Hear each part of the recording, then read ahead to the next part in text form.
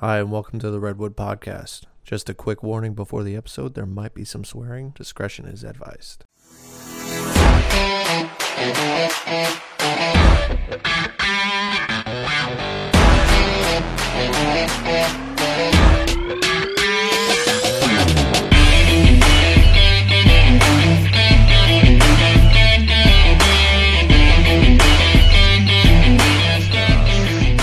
Might make you water your beard, home.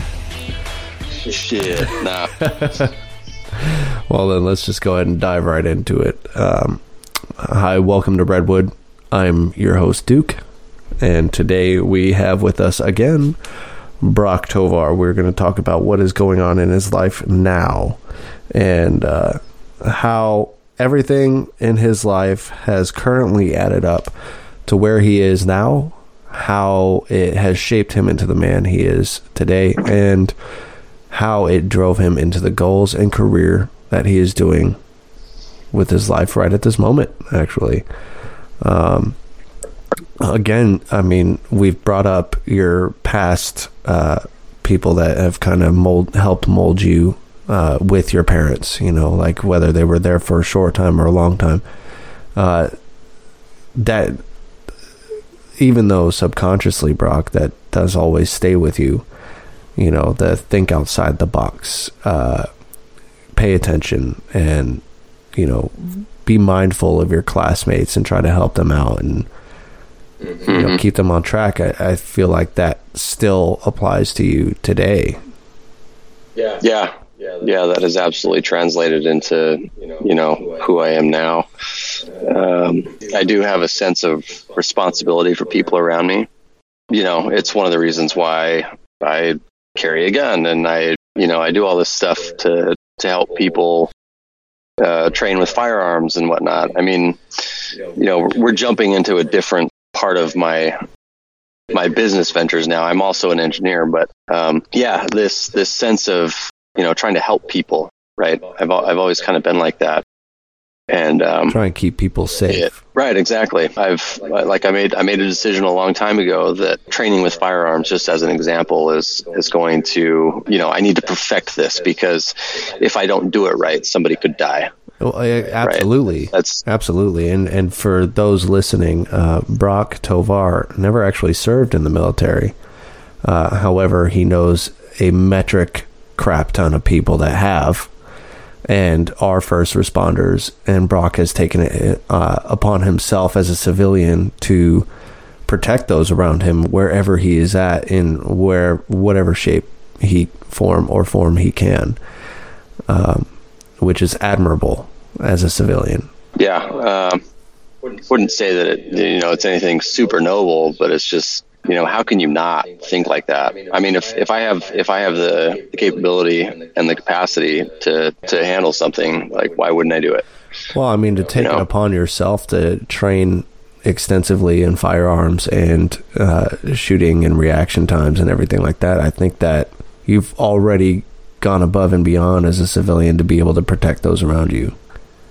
Aside from being a cop or going into the military or anything like that, you've made it your duty / responsibility to, you know, wherever you're at, somebody may not know it, but they're safe.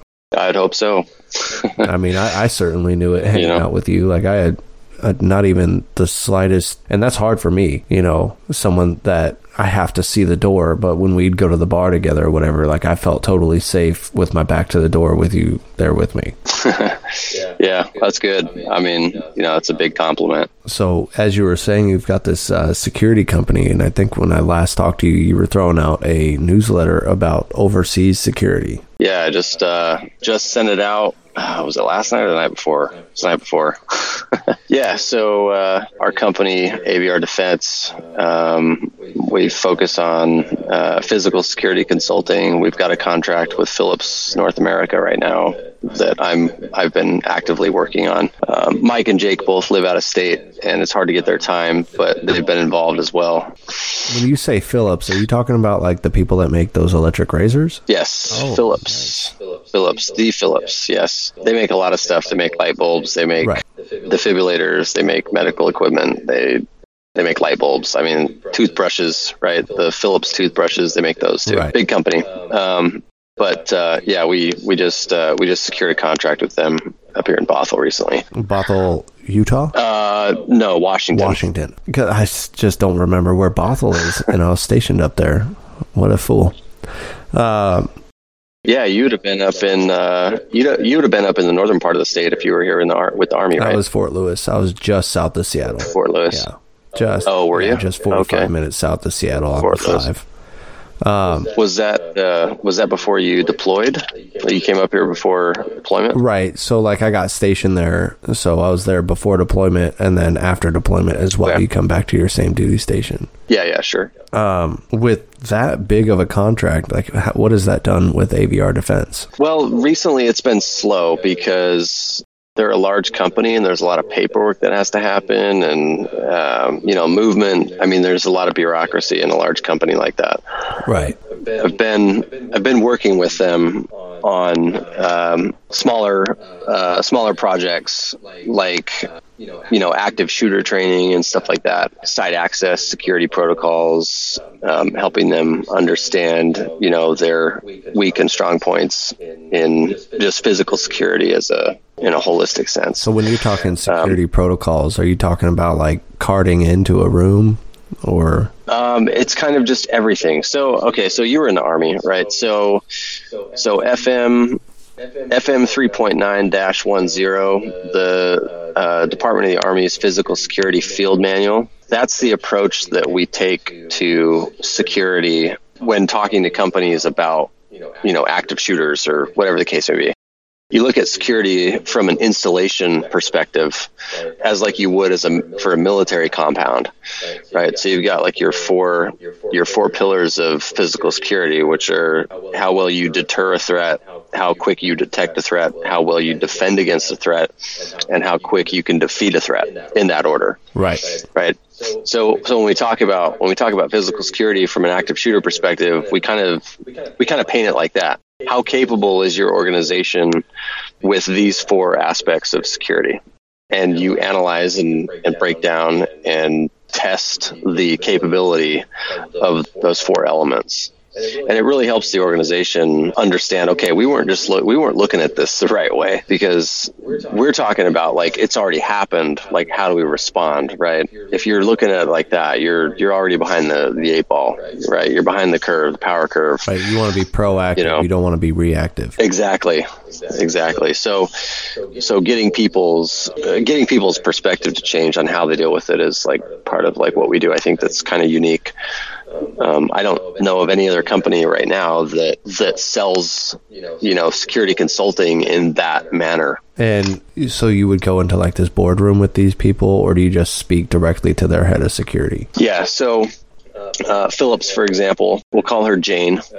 Jane is the physical security vice president of Philips North America. She's the one that I've been interfacing with at a corporate level to do all of this. At the facility in Bothell, they have like an EHS, which is an emergency health and safety director that like works on site at Bothell. They have one of these at each of their facilities, and I've been working with her as well. But yeah, the one that's calling the shots for Philips North America when it comes to physical security is this individual called Jane. She's been the main point of contact for the company. Well, that's good. So then you've got this awesome point of contact that you're able to work well with. And I mean, I'm assuming that Jane also understands the liabilities here of what the possibilities are and everything like that. So when you guys are going over your physical security protocols, are you talking about, okay, you've got somebody that shot their way in through the gate, or are you more or less talking about somebody that is already within the building, like an employee? Yeah, I mean, the part of these discussions that we've had have been the circle together, hold hands, and come to Jesus meeting, right? A lot of companies don't address this the right way. The reality is that like a lot of people that do this stuff at work are employees, and they do have access. So your ability to deter and detect, which are the first two pieces of that, usually is just thrown out the window by sheer will alone. Somebody that wants to do it is going to come in and do it. And even if they're not an employee, right, like you mentioned, shooting your way in, right? What's to stop an individual from holding somebody at gunpoint outside and taking their badge? Right. I mean, if they really want to do it, they're probably going to do it. Well, that's what I tell everybody. Like, if they really want to, they'll figure out a way. Yeah. Sheer will alone defeats those first two pieces of security. And that's evidenced in recent events. And while we're on that topic, actually, since you also deal with statistics here, what is the true statistic of an employee taking up arms in their business? It doesn't happen very often. Here's the thing, is that a lot of companies like Philips, for example, are really interested in dealing with workplace violence, right? But the odds of it actually happening are really slim. I feel like it would kind of depend on your environment as well, right? Like your absolutely. Environment. Like if it's miserable, you have a higher chance of it happening, and if it's kind of light and breezy, then you have a less chance of it happening. Yeah, maybe so. I mean, but then you'd ask yourself, like, define misery and where that comes from.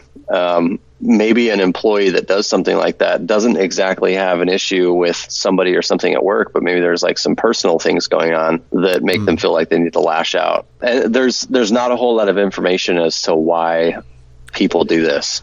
Well, and I don't mean to like try and put cattle to humans, but there is a scientist out there that is like renowned in the beef industry that actually went through the chutes that cattle go through to go into a slaughterhouse to find out what is stressful and what is not. And I'm going to compare. The stressful thing on cattle were like chains dangling in, stuff coming in from outside, stuff moving around on the outside of the chute, random light rays coming in. They found out that pressure helps calm them, so they like get a little bit of a squeeze on their way through the chute, and it kind of like calms them down. As a human aspect of it, I'm sure there is some sort of scientific research out there that would show that, like dimly lit places or poorly lit places can cause depression. Lack of being able to see the outdoors causes depression. Oh yeah. Dark interior colors or too bright of interior colors can either cause depression or amplify the senses to where it just kind of burns them out and stuff like that. So there's gotta, and then if you bring in some outside life stuff like, you're not getting enough time with your family because you're working too many hours and they keep you there for these weird off the wall hours, then bringing that into work as well. That's probably a factor. Does Philips factor all that into like how can they make it is better for their employees to where they don't get into that state of mind where they just want to wreck house?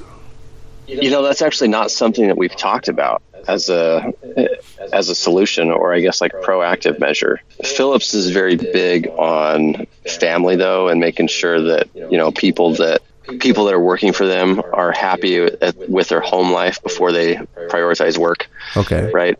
They're very vocal about that. But yeah, I don't know. I don't know if there would be enough information. I mean, there may be. I haven't looked into it. I don't know if there's enough information out there to draw a correlation between somebody's work environment and their likelihood to come in and, fucking blow everybody away. Right. There would have to be some pretty thorough studies that happen to draw that conclusion. And the unfortunate thing is that, it's not totally unfortunate, but it would be nice if, like, when this stuff happens, somebody could sit down and really analyze the individual. And everybody's response is like, yes, like hang this guy in the middle of the streets, But I think that what needs to happen to really prevent this kind of stuff going forward, they never have somebody sit in their desk chair and like look around and be like, okay, go and talk to the family and find out what was going on in their personal life. Yeah, or like talk to the individual. I mean, they usually end up getting blown away, by the police or like first responders, which, needs to happen because that's the situation, right? Somebody's actively killing somebody. You got to put a stop to it. And the only way to put a stop to it is, obviously not to tase them, right, and bring them in handcuffs. So just kind of how it shakes out. But to really understand why people are doing this and what's driving them and their motivation to do this kind of stuff, you really have to like sit down and break them down psychologically. So does your company actually sit there and read through some psychological documents to be able to formulate some sort of plan? I've looked at a lot of information reports on various active shooters that have surfaced recently or over the last few years. There's really not a whole lot of information there, to be honest. The only thing that does come up in every one of these scenarios is that the person has some kind of mental illness, they're on drugs or something like that. They've had a history of like mental illness, but like what actually triggers them, it's not like information is just not there. They flip a switch suddenly and all of a sudden they're out, shooting their classmates or whatever. Right. Well, okay. So Phillips is obviously on board with with AVR Defense's discussions and trying to proactively respond to situations that haven't arose yet, and you're just prepping for a situation like that does arise. Yeah. A lot of the discussions that we've had with them have been over logistics, right? Dealing with local law enforcement, how fast they respond, supplies, materials, right? Worst case scenario, like, 100 people got, sucking chest wounds after some incident happens. One of the discussions I had with them just recently was that, okay, I get that you guys are working with various law enforcement agencies in the area. However, the Bothell Police Department will be here quick. They'll be here within a couple minutes. Surrounding police departments, let's say this is a bigger incident and you need the help of first responders of neighboring cities like Kirkland and Everett and Woodinville, right? You've got all these other surrounding agencies. How long is it going to take them to get here, right? How long is it going to take them to allocate resources to a situation up north of them? And when that happens, I think it just kind of depend on how far the drive is from that location. Like, could be 15, 20 minutes, could be 45. Yeah. Well, my point was that, if somebody gets shot in the chest or they're bleeding out at a rapid rate, do you guys have supplies on hand to be first responders yourselves? Right? Do you have tourniquets? Chest and use them properly. Exactly. So, like, do we want to go talk to Red Cross or whoever the hell and get employees trained, or at the very least, do you want to have extra supplies on hand for those people that show up first? Right? Bothell.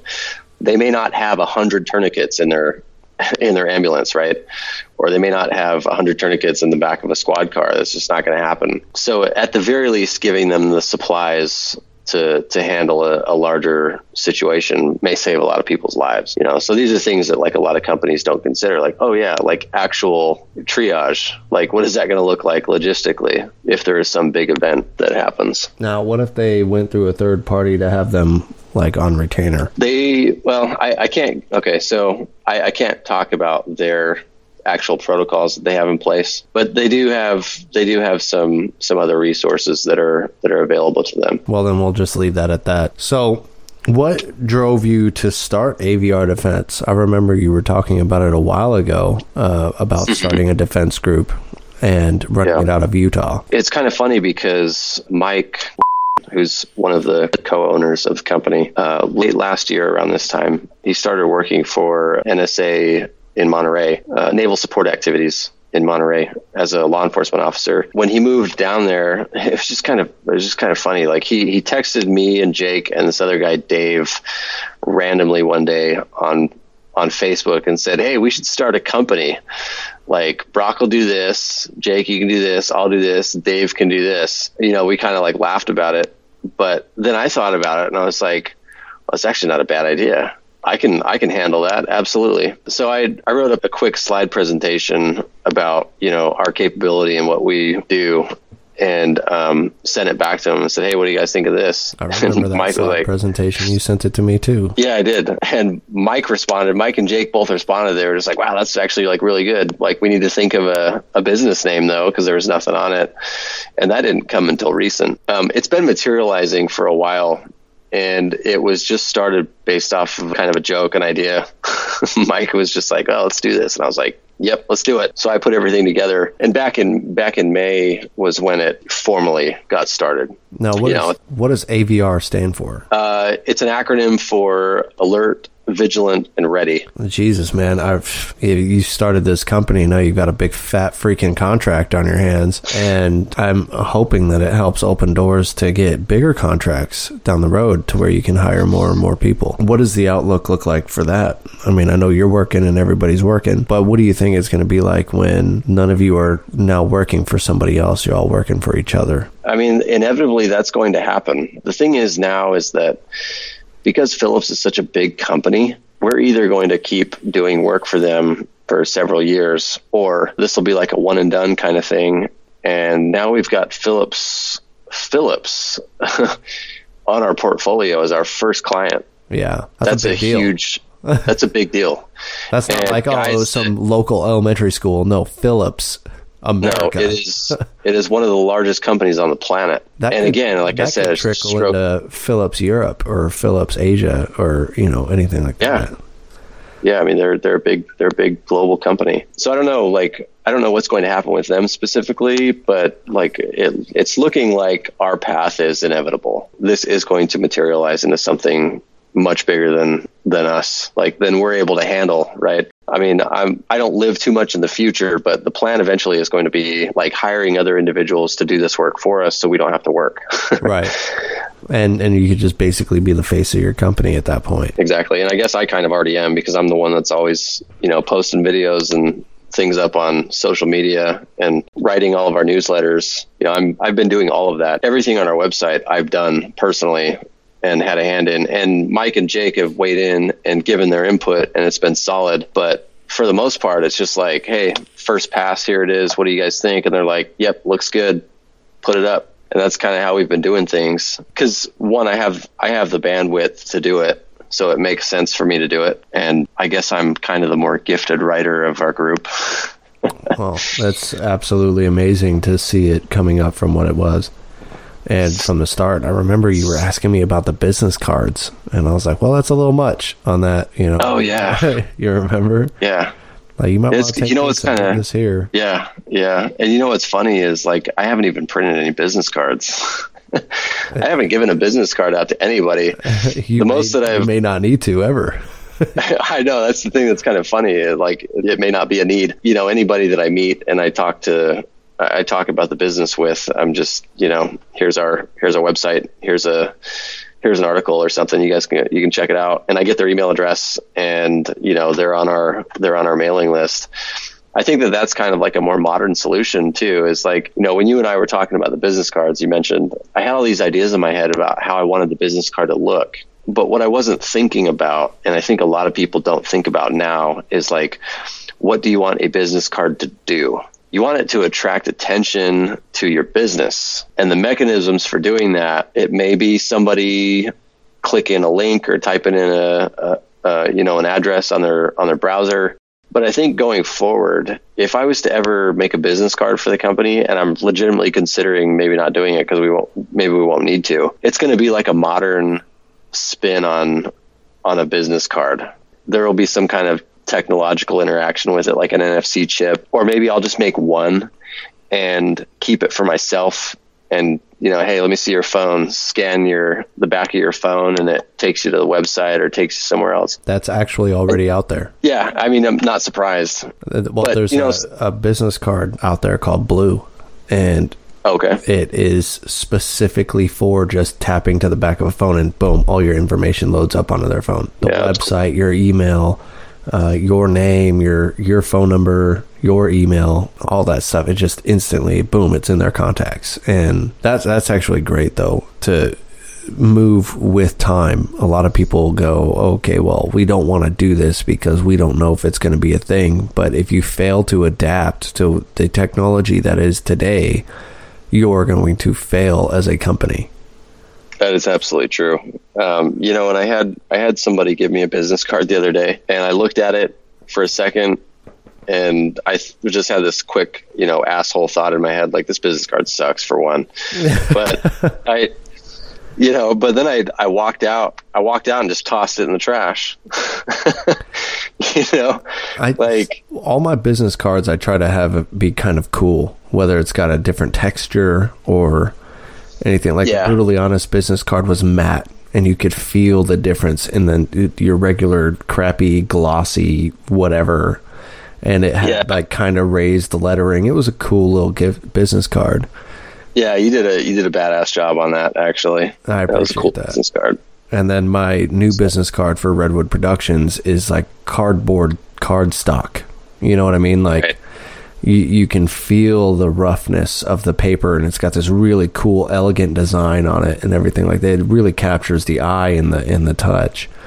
And that's why I called you to ask about business cards. Yeah, and a lot of people fail to make their business card even aesthetically pleasing. It's just like, oh, here's my name. It's a white card, just like every other freaking business card out there, and it ends up in the trash 99%. Or they cram a bunch of information. Yeah, on exactly. one side. Or they cram a bunch of information on it, and then they have their picture there, and it's like, I don't want to stare at your face when I'm going through my wallet, dude. Yeah, it's creepy. The coolest business card I've ever had the honor of having in my hands was one from a whiskey joint out in San Francisco called Cask, and it was actual wood, and all the information was burned onto the wood. I thought that was super cool. Like, you could break it in half. It was pine or cedar or something like that, but it was real wood. And I was that's this is so awesome. Crazy. But anyway, business cards are starting to get phased out unless you're able to do something with it that makes it different than your typical, I'm a freaking finance guy business card. Right. You know, where you're peddling your name to everybody you meet. And to those people, a business card means importance. Oh, my company made these for me. You know, I'm important now. It says, you know, Joe Smith, finance dude, just like every freaking buddy else in the city that's in finance or technology or something like that. It's so boring. Everybody in San Francisco is boring. I'm sorry. They're all in finance or tech. Don't get me started on San Francisco now, dude. Don't even get me started on San Francisco. You want to talk about politics? This episode will go another hour. Nope, we're not going to do that. This is maybe when somebody else starts a podcast under the Redwood Productions name, and it's political, then they can have you on to talk politics. That would be interesting. But no, I mean, like, you've made quite the advancement from when I met you, 2016. Yeah. So 3 years, coming up on 4 years, and you're just leaps and bounds, and you're just making these great advancements in life. Where when I met you, you were staying at this Airbnb in Menlo Park and sharing a room with like 8 other people, and now you're like up in Washington, and you're making better money, and you're doing better things, and you're in Utah, and you've got a house out there, and it's amazing to see. Always moving, man. It's amazing to see what you've done and where you've gone from when I met you the first time. I appreciate that. Just staying busy, you know, doing work. And you know what? I was talking to my girlfriend about that too, about how if I sleep in, I feel like I wasted the whole freaking day away. And she goes, no, you have to sleep in sometimes. Like, you just have to relax. And I go, well, when I wake up at 10:30, 11 o'clock, the whole day's gone. You know, I feel like I've done nothing that day. And she goes, well, sometimes you have to do that. You can't be go, go, go, go, go. I was like, yeah, I can. And she goes, no, you have to relax. I said, I could relax in 5 years when I'm successful as hell. Well, here's the thing on that, because I certainly like to sleep in. Obviously not on days where I'm working. I get up and go to work, but on the weekends, yeah, I'll sleep in. But see, the thing is, though, I think it's more about like what you do with your time when you're awake. Like, if I go to bed at 3 a.m. and get up at 10 a.m., but that whole time I was awake, I was doing work or doing something, right? I mean, your effectiveness at being productive is still the same. Right. It's because I've stayed up burning the candle on both ends, you know, working or doing whatever. And, you know, I'm not particularly a morning person, but I can be if I need to be. But I don't think that, like, you know, so that example of you wasting your day, I think it just depends on what you do with your time when you're actually awake. Well, It's like Arnold Schwarzenegger said, you got 24 hours in the day and you spend 4 to 7 hours sleeping. How many more hours do you have for the rest of your day? You can fill that up with doing stuff. He goes, you can't stand around with your hands in your pockets because you can't climb the ladder with no hands. Exactly. And that resonated with me a lot, especially when I was a bodybuilder. Because like when I was bodybuilding, it was I'd sleep for 4 hours and I'd wake up and I'd go to the gym and then I'd go to work and I'd make my money and I'd eat and everything like that. And then I'd come out of work and go back to the gym and then I'd eat some more and then I'd sleep for 4 hours and do it all over again. You know what I mean? And that was, I burned myself out essentially, like 30 years old, and I haven't been to the gym in like 6 months except for a couple of times now. And I think I just burned myself out on that whole thing. But at the same time too, it's like now if I'm not up at 6:30, I feel like even before class, you know, my class starts at 10, I still want to be up at 6:30. I could still do something. I could knock out something for class or prep for whatever. But at the same time too, it does fall into this morning, for example, watched the series premiere of Rick and Morty with my girlfriend. And again, she's so amazing. So we took a nap, then got up at 11:30 just to watch that. Went to bed and I had a hell of a time falling asleep. I don't know why. I just had a hell of a time falling asleep. And I think it was more or less that I was excited for, you know, today. And I know this episode is going to come out like way after the other episodes and people are going to be like, the series premiere of Rick and Morty came out like 5 weeks ago.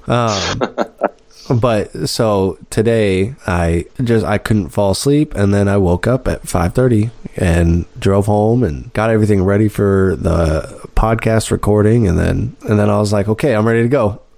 Like I'm set. And then we got recording and everything like that, and now I feel like the whole day isn't a waste. Yeah, you got something done, accomplished. Yeah, I mean, like, I understand that. Essentially, we're just talking and I'm recording it. But tomorrow after class, I'm going to come in here, I'm going to sit down and I'm going to be here chopping up and editing and throwing the intro and the outro in and all this other stuff and getting certain things out of there, bleeping out names and not bleeping out swear words because I've got a disclaimer at the beginning, but you know what I'm saying? It's one of those things, and that takes a long time. Oh, yeah, for sure. That takes a really long time. So I'm actually going to find a new intro song for your episodes and then have to chop that up. And so like Dane Bartz's episodes have their intro. I want to get a different intro for your episodes because, I mean, you guys are not the same people. As long as it's Iron Maiden. Yeah, I can't do that because I don't have the rights to that. So, no. But it is definitely going to be rock-based. But it's the point of the matter is I feel more accomplished doing something and I might start working on it before class, go to class, come back after class, and then keep working on it just so I could say, I did something when I woke up at 5:30 or 6. Right. And I had 3 hours to burn. Now, do you typically get up early? Yeah, I get up early every day. Yeah, you and every other person I know who's in the military. Well, there was a period of time where I didn't. There was a period of time where I would sleep till 1 o'clock in the afternoon.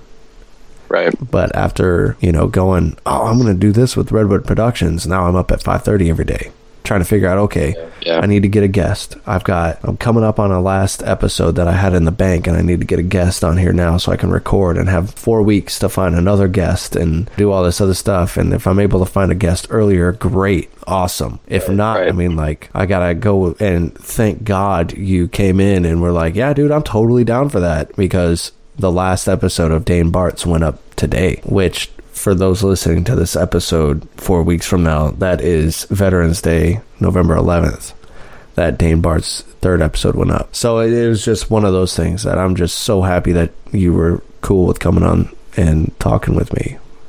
No, absolutely, man. I appreciate the interest. You're an interesting guy. You always have been.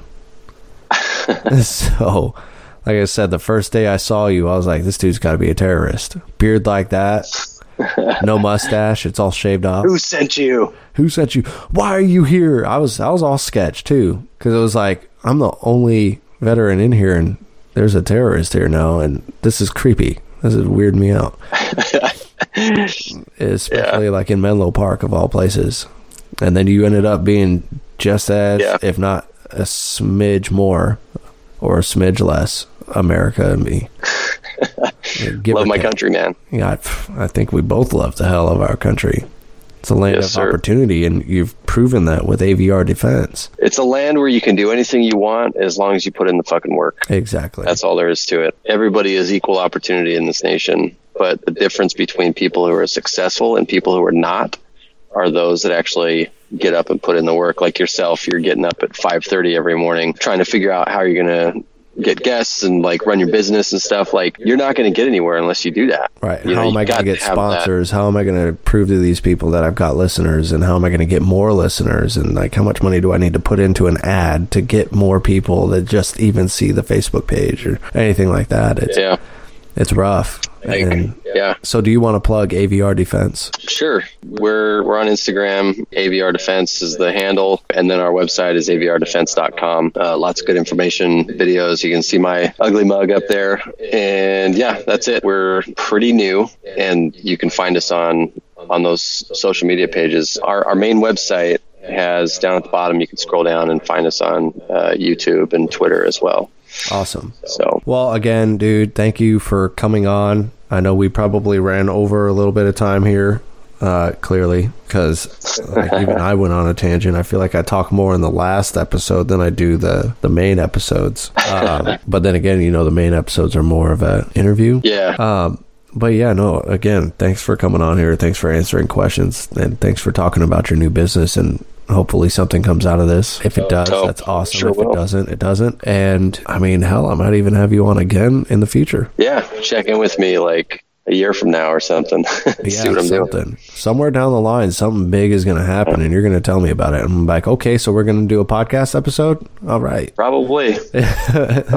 Well, again, everybody can go to avrdefense.com. You can get them at Instagram. It's at AVR Defense. We've got here Brock Tovar. What would your title be with AVR Defense? Co-owner, instructor. That's what we've all given ourselves, that title. So we've got Brock Tovar, co-owner, instructor at AVR Defense, and all around smart guy, all around motivated man. And I'm hoping that everybody enjoyed learning a little bit about you and kind of what moved you forward in life and kind of shaped you into the human that you are today. Hope so too. Again, thank you, Brock, for coming on the show. I really appreciate that. I appreciate the opportunity, man. Awesome. So in a future episode, we could always talk about it.